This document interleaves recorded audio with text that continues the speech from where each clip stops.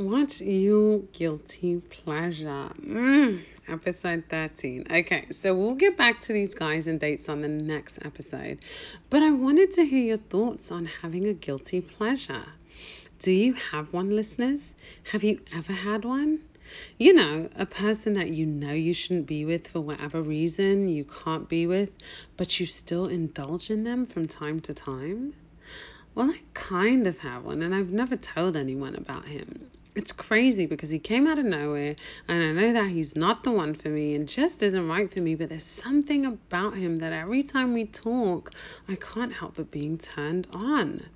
Have you ever dealt with this? I mean, I remember he and I talking one time and things got hot and bothered and we ended up doing things over the phone. I felt so guilty afterwards because I knew that it shouldn't have happened, but then I also felt good because the thought of knowing he and I were doing things and no one was the wiser was exciting and exhilarating. So why is this connection so forbidden, you ask? Well, for one, he's a bit younger than me. For two, I just know he couldn't handle my type of lifestyle, taking me out and buying me things, treating me the way I deserve to be treated, and financially handling things. Maybe in the future he'll be there, but right now he's not, so it would most likely just be a sexual thing, and I'm not okay with that. I must say, though, he has the ability to get me wet simply by the things he says to me.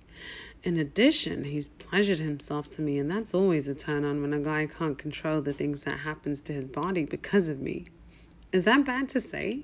That it turns me on when a guy pleasures himself thinking of me? I mean, I know a lot of guys do that, but the way he talks and looks at me just gets me. He's so bad, and in a way I love it. That's why he's my guilty pleasure.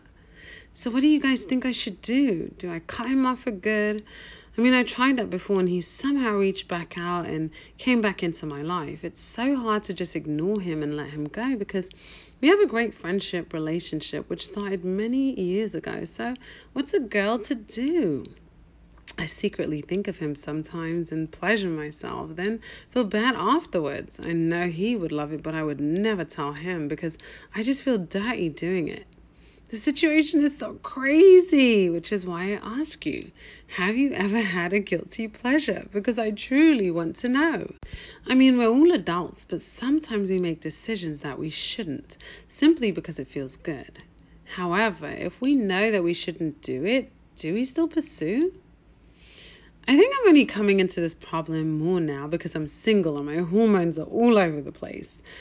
I'm open to so many things and can truly do whatever I want. So then why am I so embarrassed to pursue this?